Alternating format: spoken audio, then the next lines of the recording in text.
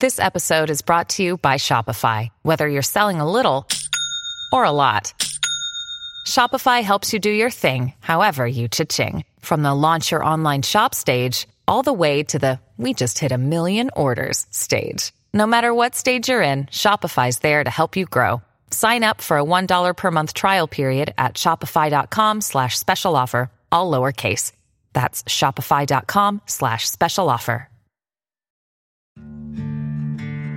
Dear Colgate, I love that you love that I love being at home. You even let me whiten my teeth from home. Because you know how I feel about getting up from my cloud couch. The Colgate Optic White LED Kit gives professional-level results in just 10 minutes a day for 10 days when used as directed. And that's why, Colgate, I want you to meet my parents. Because ever since meeting you, I've been living life to the brightest. Colgate Optic White. Find it at all major retailers. Hello, everybody. This is Marshall Poe. I'm the editor of the New Books Network. NBN listeners like to read books and buy them. So we thought we'd tell you that right now, our friends at Princeton University Press are having a remarkable site-wide sale. You can get 50% off books, including ebooks and audiobooks, with the code 50, F-I-F-T-Y, at checkout until May 31. You can save some real money on Princeton University Press books. I encourage you to go there and check it out. Hi, and welcome to New Books in Genocide Studies. I'm Kelly McFall from Newman University, and I'm the host of the network. And today I'm interviewing Ron Sunni, longtime historian of Eastern Europe and of Armenia and Anatolia. He's one of the editors, along with Fatma Müge Gürçek and Norman Neymark, of the outstanding recent collection titled A Question of Genocide, Armenians and Turks at the End of the Ottoman Empire, published by Oxford University Press in 2011. The book examines the destruction of the Armenian communities of Anatolia and of other communities there as well from a variety of perspectives. The essays range from discussions of the economic and political reasons for the increasing antagonism between the peoples of the regions to examinations of policy-level debates about the killing of the First World War era to discussions about why studying these events has been so difficult. The essays are uniformly excellent. They collectively advance our understanding of the genocide a great deal. I recommend the book highly, and I think you're going to enjoy the interview. So, with that, how are you doing today, Ron? I'm doing fine. Thanks for having me. Excellent. We are thrilled to have you, and thanks very much. Why don't we get started just by asking you to say a little bit about yourself and how you came to be a university professor? My name is Ron Sunni, or Ronald Grigor Sunni is what I sign my books with. And years ago, thanks to family background, I was born an Armenian in America, and listening at the dinner table to my father's stories about his life in what was then the Tsarist Empire. He lived in Tbilisi, Tiflis, what is now the capital of Georgia. Came to the United States after the revolution. I got really interested in that part of the world. And so after studying at Swarthmore College and Columbia University, getting my PhD from Columbia, I started teaching at Oberlin College in Ohio, and was basically a Russian and Soviet historian, but interested primarily in the non-Russian peoples, which generally Soviet historians were not so interested in. Most of the people in my profession at that time were studying Russia proper, or the top of society, the Kremlin, things like that. And my interest took me to the Caucasus, where my ancestors had come from. And my first book was, in fact, about the revolution in the city of Baku, which is now the capital of Azerbaijan. And years later, after teaching at Oberlin for 13 years, I was invited to come to the University of Michigan as the Alex Manukyan Professor of Modern Armenian History, chaired professorship in Armenian history. And I started really emphasizing Armenian history and the history of the Caucasus. The odyssey goes into odd trajectories at that point. When the Soviet Union began to collapse, and when Armenians, Georgians, and other peoples of the periphery were in revolt against the central government during the Gorbachev years, end of the 80s, beginning of the 90s, suddenly I was propelled into the sort of spotlight, unexpected spotlight. So here I was doing this periphery that no one seemed to be interested in, and suddenly the periphery made me temporarily famous, let's say, for a year or so. And suddenly I'm getting calls from, this university, that university, CBS News, PBS, McNeil-Lehrer Report, and then, of all things, the CIA, the State Department, the Defense Department, to talk about what's going on in that part of the world, because few people knew. And as a result of that momentary celebrity, I was invited to come to the University of Chicago, which was a wonderful time in my life, as a political scientist. And so for 11 years, still living in Ann Arbor and commuting, I taught in political science and then history at the University of Chicago. And eventually, I was invited to come back to Michigan, make my life a little easier, which I did. And now I'm doing primarily Russian history and this long and interesting project on the Armenian genocide. I said in the pre-interview that I was from Michigan, and I actually went to undergrad at Michigan State, and I had a number of friends who went to undergrad at Eastern Michigan, and they taught me to refer to the University of Michigan as West Ypsi Tech. That's okay. We're all members of the same big Michigan family. Indeed. This book, it strikes me as a little bit unusual in terms of structure, in a telling way, in that most edited volumes have a couple essays about historiography, and they usually come at the end. But you've got the essays about historiography at the beginning, and that suggests to me one of the larger dynamics of this discussion about Armenia, that the historiography of this event has been politically contested in a way that's somewhat unusual. Can you talk a little bit and explain the conflicts? The conflicts that have emerged politically and intellectually over the study of the destruction of the Armenians?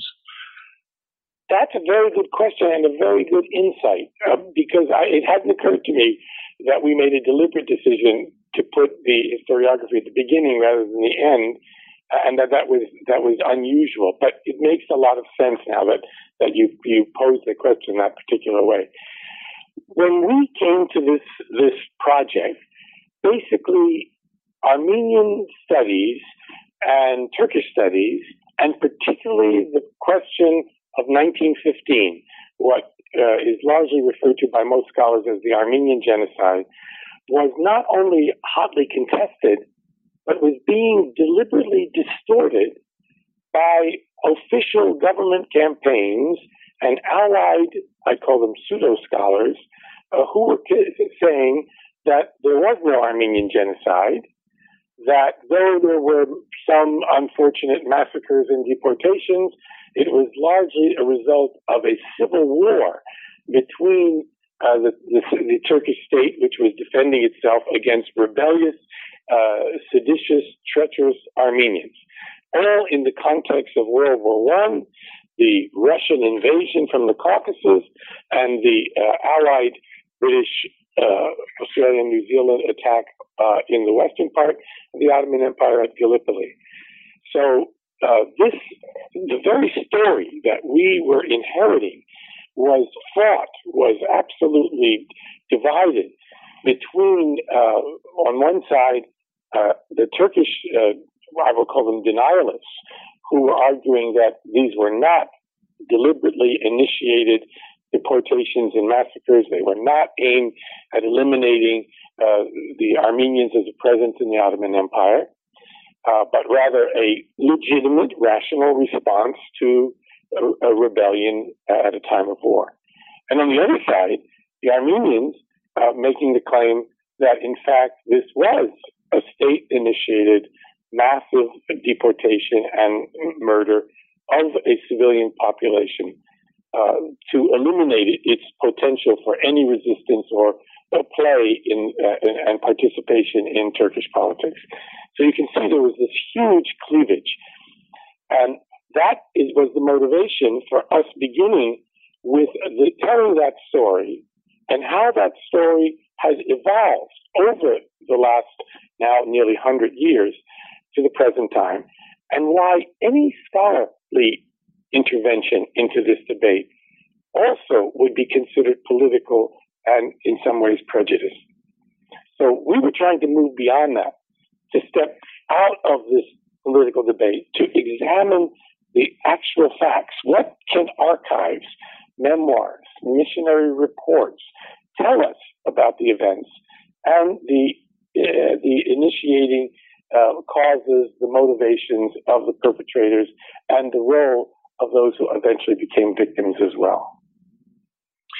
And you use the plural pronoun. You say we. Say something about the prehistory of this book. Where does this emerge from? That's the most interesting thing. That is, I can begin with a kind of personal story. That is, in 1998, I was invited to go to Turkey, to Istanbul, to give a talk by one of my former students here at the University of Michigan.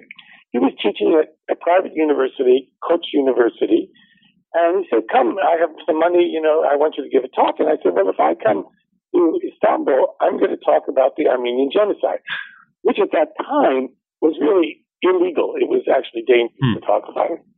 And he said to me, oh, well, you talk about what you want. I'm leaving Istanbul anyway pretty soon. So, I mentioned it to my colleague here at Michigan, a Turkish historical sociologist, Müge Göçek. And I said, Müge, is it safe to go to Turkey and to do this? And Müge, who is well placed in Turkish society, though very critical of the current politics and the historiography, Müge said to me, oh, Ron, don't worry. If anything happens to you in Turkey, we can get you out. Which wasn't exactly the assurance that I had been looking for. But I was already committed and had been speaking and writing about the genocide up to that time. And I was interested in bridging the gap between these two antagonistic historiographies, these two overly politicized views. So I decided to go. I flew to Istanbul, and I went right to the university from the airport, quite jet-lagged. There were several hundred people in the hall, mostly students, some faculty. And I was introduced. I really had no time even to freshen up. And I launched into my talk. And as I gave the talk, and I mentioned that the Ottoman government, the Turkish Ottoman government, had in 1915 initiated these deportations, which eventually resulted in mass murder and massacres, my voice went out into this auditorium with no reverberation. There was absolute silence. And it was quite stunning. And those several hundred students listened attentively. They probably knew very little about this. Some were actually Armenians, Turkish Armenians, Armenians who lived in Turkey. Some faculty left the room. But at the end, I got the most interesting, intelligent, unantagonistic questions from the audience. I was quite impressed, and we had a real dialogue. And even after that, one newspaper, Gazeta Pazar, took an interview with me. Now, they sort of distorted what I said at the time, but still, this was becoming a public event. So when I returned to Michigan, I met with Müge and some other colleagues, my Armenian colleague Kevork Bardakjian and others, and I said, we really need to do something about this. We need to start discussing with Turkish scholars, Armenian scholars, Kurdish scholars, and others what went on. So we organized the very first meeting in the year 2000 at the University of Chicago, where I was teaching at the moment. Very, very trepidatious about what would happen. I remember that day. We even had some security around. And Turkish scholars came. Some Armenians came. Armenians were some of the most important scholars in genocide studies at the time. Armenians were not willing to come at first because they thought that the genocide should be recognized before we had the dialogue, and I was saying that the dialogue was going to lead to the understanding of what these events were, and so forth. So in any case, we had the meeting, and it was amazing. From the very first statements by such scholars as Halil Berktay, now of Sabancı University, and others, Taner Akjam, who was one of the pioneering Turkish scholars who had been, in a sense, driven out of Turkey for political activities, and now has been one of the key people writing about the events. He was there. it was quite extraordinary. And we began this dialogue. And from the dialogue came what I would call a community of scholars who were willing to come back to do fundamental research. And we've now had 8 of these meetings in various parts of the world. And very importantly, in 2005, the Turkish scholars, largely members of our group, plus the very important Armenian-Turkish journalist Hrant Dink, that name will come up again, Hrant Dink, who we had brought to our meetings and who participated actively in our workshops, had their own meeting. The Turks met in Istanbul. The government tried to close the meeting, but they allowed it finally to go on. And they met and published their own book on these events of 1915. So this thing is now, mushroomed. We effectively, along with many other secular trends going on in Turkish society and Armenian society, have effectively changed the nature of the discussion about the genocide. I'm reminded, one of my professional interests is Rwanda, and there is a significant debate, or at least, let me rephrase that. There are some historians who would suggest that the genocide in Rwanda was prompted by something like a civil war and a fear of the of the Tutsis, the minority among the majority Hutus. And yet you have no debate about whether Rwanda was a genocide or any attempt to suppress discussion of Rwanda. What is it about Turkey that has led to this effort to contest this claim about that it's genocide?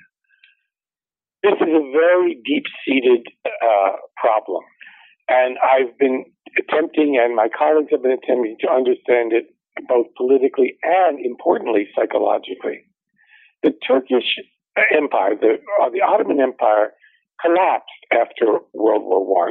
By 1923, it had been metamorphosed, changed into the Turkish Republic under Kemal Ataturk.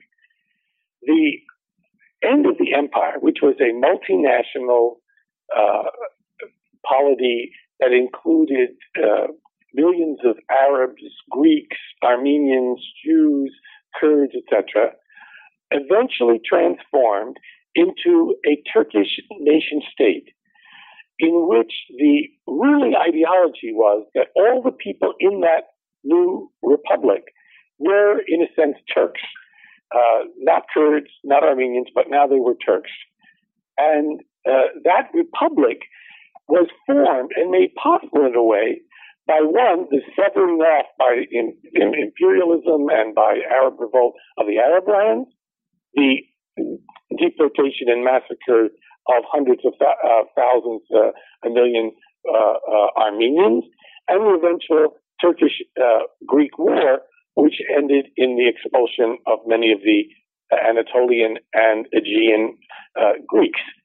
So Turkey, after World War I, became far more homogeneous, largely Muslim, Turkish, and Kurdish, than it had been before. So the republic was built, essentially, on a fundamental crime, on the expulsion murder of Armenians, Greeks, and others. That's hard to accept as the founding act of what in Turkey is called the War for Independence.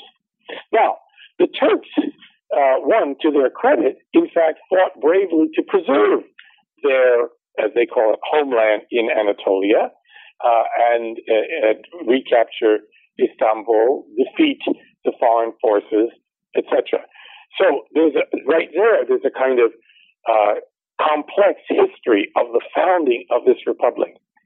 But it's hard for the Turkish official narrative and for historiography in the government to recognize and accept that the foundational period of their own state, the legitimation of their own state, involved mass murder, expulsion, and deportation.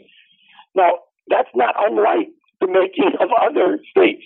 Remind us how the United States was founded and what crimes were committed against Native Americans, or how Australia was founded and what crimes were committed against Aborigines, or in our own time, the foundation of Israel and the expulsion of the Palestinians.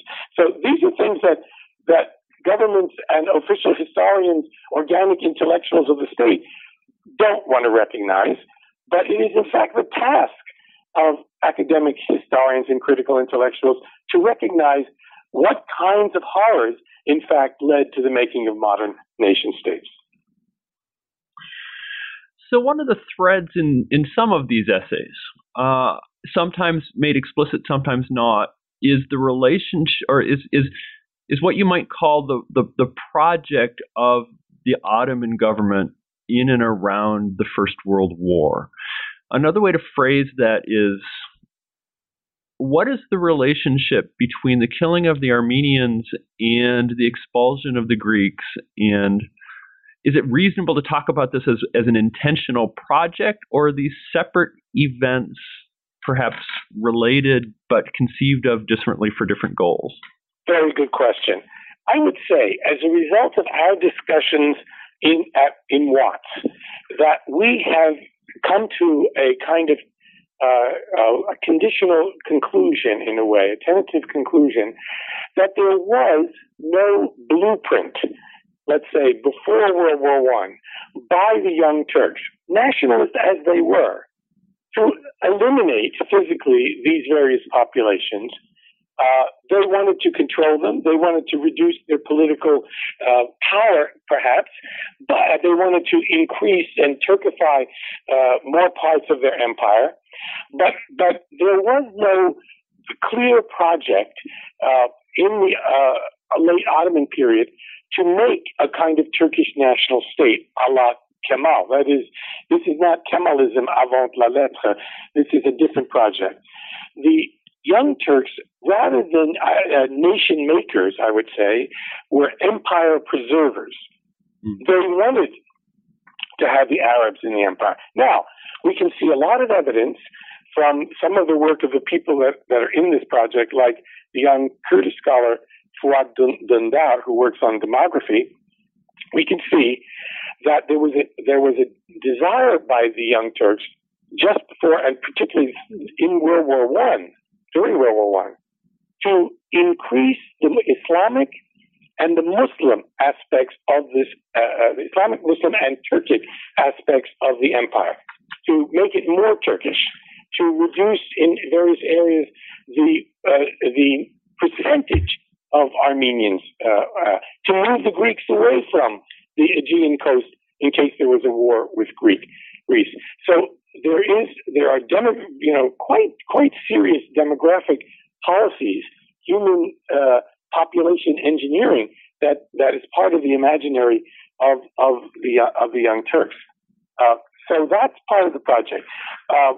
But there were alternatives to genocide. There were various kinds of negotiations. But the actual physical elimination of the Armenians occurs not so much because there was this clear blueprint earlier to physically eliminate them, but I would argue, and I try to argue this in some of my essays, I would argue that what had emerged in the late Ottoman period and becomes particularly salient during World War I is what I call a particular affective disposition of the Young Turks, an emotional approach or an emotional environment in which they have constructed non-Muslims, non-Turks, particularly the Armenians at first, later the Greeks. They've constructed them as a hostile, foreign, alien, subversive element that is presenting, particularly in 1915, an existential threat to the continuation and maintenance of the empire in the time of war. Once that affective disposition and construction of this existential threat occurs, then there's a certain permissiveness to moving them physically and eventually murdering them in the caravans that are driven into the desert, and at the end, at Deir Zor, where the survivors live as they reach the Syrian desert. So what I see is, and what many of the scholars, Michael Mann, who was in one of our meetings and published elsewhere on the genocide, what others have seen is a steady radicalization over time of intentions and policies of the Young Turk government. First, from moving Armenians, from eliminating the young men, the soldiers, demobilizing them, putting them in work battalions, then the caravans of old people, women and children, then the massacres on the road, and then finally the killings at the end of the road in the Syrian desert. A radicalization of a policy that accumulatedly, through the aims of the Young Turks to eliminate the Armenians as any possible threat, can only be considered a genocide. I'm struck, and you mentioned Michael Mann, and Donald Bloxham contributes to this volume, and there are some others. That I'm reminded of the kind of historiographical evolution of thinking about the Holocaust. Right. And I think there's the broad similarity in the way scholars interpret that is your summary of the evolution of policy toward the Armenians. To what extent, or maybe I should say, how do you see your conclusions contributing to broader understandings about mass violence and the origins of mass violence? I would say that, first of all, you're absolutely right that clearly these historiographies, blend into each other and influence each other. And so there's the whole idea of radicalization of a process, of genocide itself being a messy project, that there isn't sort of an initial act, an initial smoking gun or intention or policy document. In the Armenian case, we have no Wannsee conference or anything of that sort. But the accumulation of documentation, and we have huge amounts of archival material, both Turkish, German, American, etc., that leads you to this conclusion, if you're honest, that there's intentionality here, and these things are being carried out haphazardly often, but also systematically, that local governors are involved in it, though it's a messy project, when you put everything together, it's clearly genocidal. That seems to me a very powerful contribution to the comparative study of genocide, that there may be cases where some government leader decides he wants to eliminate a particular national, ethnic, religious, cultural group. And that would be, a nice kind of neat example of a genocide. Could be a small number, but if it's defined as an intentional elimination of a cultural, religious, ethnic group, that would constitute genocide. If it leads to mass killing, not just removal, which would be, I think, more in the line of ethnic cleansing. But the Armenian genocide, the Holocaust itself, when you look at what goes on in Eastern Europe and Poland during the Second World War, Rwanda, you know more about that than I. It's this much more messy, confused, complex, radicalizing process. Once the scent of blood comes into the air, once a certain degree of permissiveness becomes possible, when limits on these illegalities and crimes are eliminated, that you have what I would call a genocidal process. And you talk about you mentioned how the Young Turks saw the existence of the Armenians and others as an existential threat. Several of the essays in your volume address, in a sense, that issue. They address the behavior of the Armenians, either in specific case studies or more broadly, and not just the Armenians, but others. What is the relationship between the Armenians, just to take a simple example, or perhaps a single example, the Armenians and the Ottoman government, and to what extent is there an effort by the Armenians to oppose the Ottoman government? That's a good question, because I would say the earlier historiography, before the more recent period, the last 10, 15 years, has been a very Manichaean division between good Armenians and bad Turks. So Turks are perpetrators, Armenians are victims. So that sort of takes all initiative, all agency, out of the hands of the Armenians altogether. And we've tried to redress that. Now, in no sense are we laying blame on the victims. In no sense are we saying that the Armenians, because in a few instances they tried to protect themselves or they had their own interests, somehow deserve to be murdered en masse. But Armenians were actors in the Ottoman Empire, significant actors, in fact. So Armenians, a small Christian population, most of the Armenians were peasants out in Anatolia, but a very important number lived in the western part of the empire or in towns in the east, in Istanbul, in Izmir, and were wealthy, educated, sent their children off to European schools, had their own institutions. They survived, they thrived even in the Ottoman Empire. They were well connected to Europe, they were well connected to Russia, and as a result of their prominent position of the Aghas, of the Amiras, of the Esnafs, the merchants, the big bankers, the goldsmiths, the architect. So the Sultan architect was an Armenian. The Balyan family built the Dolmabahce Palace, etc.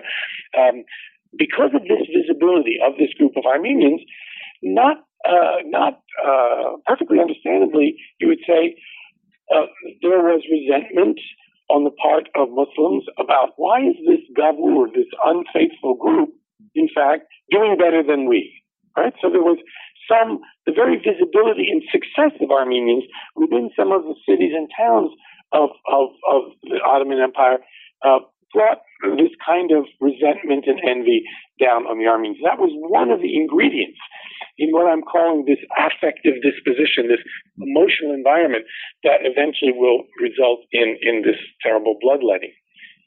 So Armenians were elements. They had political parties. The Young Turks themselves envied and were slightly afraid of the Armenian political committees that existed before the overthrow of Sultan Abdul Hamid II in 1908. So they were active, and they played a role in the parliament. Many prominent Armenian writers were friends of Young Turk leaders who would later have them murdered.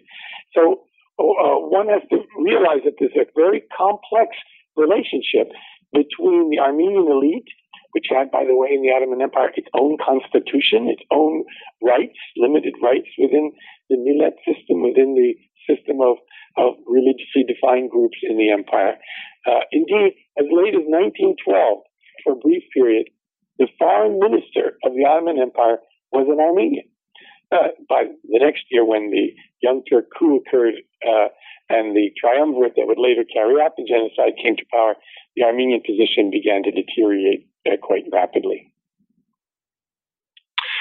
One of all of these are wonderful essays, but in particular, I was just fascinated by the discussion of the revolts or the uprising or even the debate of the uprising in the town of, and I hope I'm pronouncing this right, Zeytun. Is that correct? Right, Zeytun, yeah. And I thought that was a wonderfully kind of subtle, thoughtful examination of the splits even during the war within the Armenian population about how to respond to the pressure and persecution of the Ottoman government. Can you say something about how Armenians tried to respond to this? That's also a very good question, because the situation, what I described in the answer to your last question, was the situation among elites in the West. Now, if you move to Eastern Anatolia, which is the most backward part of the Turkish, Kurdish, Armenian part of the Ottoman Empire, there the situation is quite complex. There you have a kind of three-cornered struggle going on between Armenians, who are one settled farmers, townsmen, craftsmen, etc., Turkish officials, and some Turks who live in the area, and Kurdish nomads, Kurdish tribesmen, and Kurdish Aghas and overlords who in many ways held Armenian peasants for quite a long time in some kind of, you could call it, semi-feudal servitude. So there's a complex situation. Armenians are, in this period, upwardly mobile. Many have gone abroad. They've sent money back to buy land in the area. And in some ways, the Armenian ambitions threaten the more traditional Kurdish rule over these lands and their predations against the Armenians. The Turkish state, on the other hand, in order to govern this undergoverned area of eastern Anatolia, arms the Kurds in so-called Hamidiya regiments in the late 19th century and supports the Kurds and neglects the various actions that they take against Armenians. So already there's a struggle going on. And in some instances, like the sort of mountain fortress of this town of Zeytun or in Sassoon or some other places, Armenians resist new taxes or predations of the Kurds. And then that's interpreted by the Kurds and by the Turkish government as rebellion. There's no redress in the system for these Armenians, and so occasionally they use armed resistance. And things come down and hard on the Armenians, as in the 1894, 1896 massacres, when tens of thousands of Armenians were killed by these Turkish governmental regiments and the Hamidiya regiments as well. It's after those massacres that my mother's mother, my grandmother, fled Turkey with her family and came to the United States. So it's not that Armenians are sitting on their hands and simply accepting the violence that is used against them.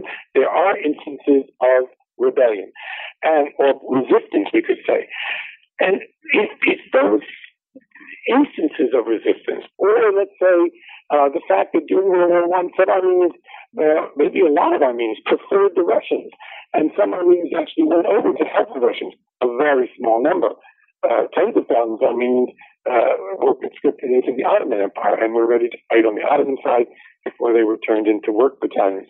So those examples will be used by the apologists of the genocide, by the deniers, to try to say, you see, there was actual resistance. My view is that Armenians, the Turks believe that Armenians were an existential threat. Many Armenians would like to believe, yes, we did present some kind of, strong hand against the Turks. My view is that one has to understand that threat is a perception. Threat is the view of that you have of an opponent. And in my view, the Turkish overestimation of the threat that they faced from Armenians, in fact, led them to carry out this genocidal policy. That there was far less threat and more enlightened policies on the part of the Turks could have eliminated that threat almost altogether. And one of the consequences seems to me, and again in other genocides this has been discussed, of saying or suggesting that we need to understand the evolution of this genocide as evolutionary rather than intentionalist, to steal a word from the Holocaust debate, is precisely the difficulty the targeted groups have of figuring out how to respond when the policy against them happens or is changing so rapidly. What is the Armenian perception of what the intentions of the Ottoman government is in the First World War? Well, I would say that in the general Armenian population or among some older scholars, there is certainly the view that there was intentionality. One very prominent scholar believes there was even documentation that before World War I, as early as 1910, it's clear that the Young Turks wanted to eliminate the Armenians. I would say that our group, our group, which we call WATS, the Workshop in Armenian Turkish Scholarship, which is ongoing, this group has really come to the conclusion that there was no blueprint for genocide, that the genocide resulted from a number of contingent and moments, as particular historical conjuncture early in World War I that led then to this escalation, radicalization of policies that eventually led to these mass murders. It's a very different thing. It's very important, it seems to me, that we move away from any kind of essentializing view of the Turks. That is, thinking that the Turks are a consistent, single, anti-Armenian, murderous group of people. That's what we've been trying to fight against in the Watts group. the view of some earlier Armenian scholars, and I think there may still be held among Armenians and others in the community, is that all of the massacres you see in the Turkish Empire, the 1894-96 massacres under Abdul Hamid, the 1906 events in Adana in which 20,000 Armenians are killed, and then the genocide of 1915, as well as what takes place in the later period in Eastern Anatolia around Cilicia near the Syrian border, those massacres as well, all of those, for those whole 20, 30 years, are part of a single genocidal process. That is a popular view. That's a view that we in our group have tried to disaggregate to show that they're different events, in some ways related, but different. The 1894-96 massacres are a kind of prophylactic repression. They are a kind of preventive violence in the sense that Abdul Hamid wanted to put down the Armenians, prevent revolt, return the situation to the status quo ante where the Turks and Kurds ruled. That's very different from the revolutionary policy of the genocide, which is to eliminate Armenians and change completely the demographic balance in the Eastern Anatolian provinces. That's again different from 1909, which was a relatively spontaneous revolt that began against the Young Turks in the city of Adana on the Mediterranean. So, each of these things, it seems to me, shouldn't be homogenized and into a single event, but be seen as discrete. Because if you do see them as sort of one process, then you end up thinking, this is all about the terrible Turk. This is what Turks do. Turks are those people who massacre Armenians. And that's precisely what we've been trying to get away from. Yeah. And I'm glad you said that. That's a really important point. And so let me rephrase my question, or maybe put my question in a different frame. Given that perspective after the fact, what are Armenians in 1915 who have been confronted with this series of massacres? Do they see what's happening in 1915 as fundamentally different from the experience they have had, or their fathers have had, or their grandfathers have had in the previous 30 years?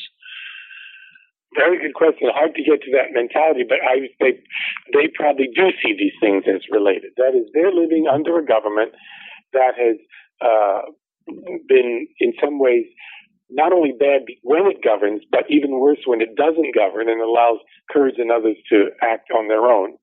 It's not accidental that after each of these massacres, Armenians then emigrated to the United States, to Worcester, Massachusetts, to Boston, to Philadelphia, to Fresno, and we're still emigrating, in fact.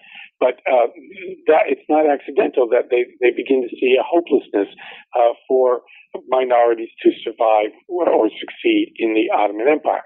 So, as I said, my mother's mother emigrated after the 1894-96 massacres. My grandfather, my mother's father, emigrated after the 1909 massacres. And many other of our relatives, those that were survived, and most did not survive in 1915. My grandfather's family was destroyed, but a few who survived, who made it to Iraq, eventually we brought to the United States. So there was that kind of hopelessness. At the same time, what we forget is there are two other things that happened. One, many Armenians wanted to stay in their own country, wanted to stay in the Ottoman Empire, or even wanted to stay in the Kemalist Republic, despite all of the difficulties of that life. And there's still a small Armenian community today, largely in Istanbul, that maintains its life, that's trying to make its presence known, that's allied with more progressive Turkish intellectuals and public figures to try to make Turkey a more cosmopolitan, more tolerant, more democratic society.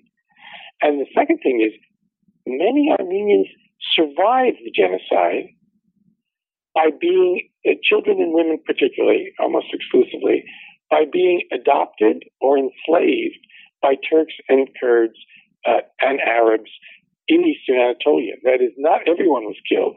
Hundreds and hundreds of thousands were killed, but some survived within Turkey. And we're finding now those survivors, or the children of the survivors who are coming out in Turkey today. And it's a fascinating process. A very important woman, a lawyer for the Hrant Dink family after Hrant was murdered by a Turkish nationalist, Fethi Çetin, has published a book called Ananem, which means from Turkish, my grandmother, in which this Turkish woman discovers that her grandmother was in fact an Armenian who had been saved, but was forced to convert to Islam. And so every second Kurdish Turkish taxi driver that I met in Istanbul in the last few years tells me, oh no, my grandmother was Armenian too. Huh. So you've got a chapter with Russia deals with it, and then two chapters that deal with Germany, and that to my eye anyway don't entirely agree. Mm-hmm. So I'm wondering what you can say about the role of foreign powers in events in the Ottoman Empire during the war. Well, it's clear you've read Donald Blossom's work, so you know this work on the great game of genocide, and Donald does a beautiful job. He has an essay in our book, but in his various books, where he shows the international context. Yeah. That is the rivalry between the great imperial powers, Russia, Britain, Austro-Hungary, Germany, and Turkey in this period, and how that influences the so-called Armenian question. And the Germans specifically, Germany, of course, was moving into the Ottoman Empire. This was up for grabs. There were two areas where the imperialists were trying to sort of get a foothold. It was in the Ottoman Empire and in the Far East. The Far East crisis, of course, leads to the Russo-Japanese War of 1945. And the conflicts over the Ottoman Empire lead to a series of wars, the Balkan Wars of the period right before World War I, and then right into World War I as well. The Germans are moving in. They're very influential in the Ottoman Empire. They're running the Turkish army. They're selling them battleships, etc. And the Sultan the Young Turks eventually decide to ally with the Germans and join the Central Powers in the First World War. Now, many historians would love to make a lot about that German connection, because the German connection would then link the Ottoman massacres and deportations and genocide of the Armenians forward to the Holocaust, even connect some figures, and backward to the genocide of the Herero in Southwest Africa. So you could see a German pattern, a kind of German genocidal intentionality from Southwest Africa through the Turkish massacres to the Holocaust. And that's a powerful argument, and people have argued that. Now, I would say that our historians and our investigations have said one should be quite wary and suspicious of that kind of simple connection. There were Germans involved in Turkey at the time. There were some Germans who, in fact, participated in, or at least turned to look the other way while the massacres were occurring. The Kaiser himself knew what was going on and told his officials not to intervene, that the Turks were our allies and the war was more important, etc.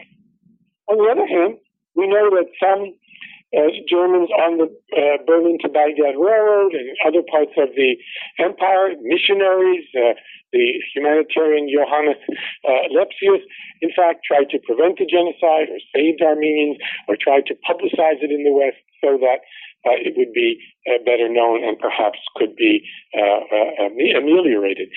So it's a complex situation, and Germans as initiators or deeply involved in the genocide is probably not true, and is probably one of the myths and shibboleths of these events which should be buried. This is a wonderful book. Where do historians of this crisis go next? What gaps are left to fill in the historiography? Oh, quite a few, and I hope to do part of that myself, because I'm about to start working at the U.S. Holocaust Museum and then the American Academy in Berlin on a short monograph on the genocide, trying to bring together what we know so far and do a synthetic single volume, bringing the most recent findings, because we have enormous amounts of available documentation now. I don't think in a single lifetime you could read everything that's now becoming available with all the archives, and much of it is online, as a matter of fact. No, there are lots of questions. There are local studies. There's a wonderful local study just done by Ümit Ünger on the city of Diyarbakir, which was one of the most terrible spots for the genocide. And by the way, it's the city where my mother's mother came from. She had left before this. That is a wonderful study. My friend Ayhan Akhtar of Bilgi University is also working on that area. Leila Nazi and one of our graduate students, Haidar Barici here at Michigan, are also working in that area today. My own daughter is interested in the aftermath of the genocide. She's studying anthropology at UCLA and is looking at how did Kurds, Turks, and Armenians remember what went on there? What is the role of memory here? Miguel Gercek, my colleague, is doing a book right now, which should come out in a year or so, on all the hundreds of memoirs in Turkish by Turkish officials and others about these events, showing the various stages of denial that have gone on for the last 100 years. We're approaching the 100th anniversary in 2015 of these events, and I think there'll be a huge spate of new work coming out, documentation, synthetic accounts, interpretations. So there's a lot of work to be done. Just as in Holocaust studies, it really never ends. That's the nature of history writing. It keeps us all employed.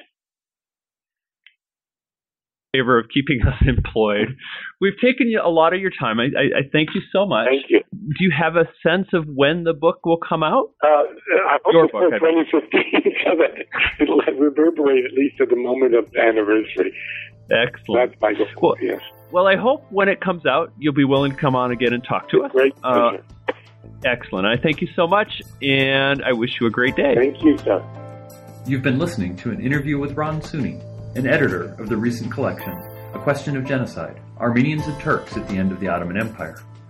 I hope you enjoyed the interview, and I invite you to come back next time, when I'll interview Dan Stone about his book, Histories of the Holocaust.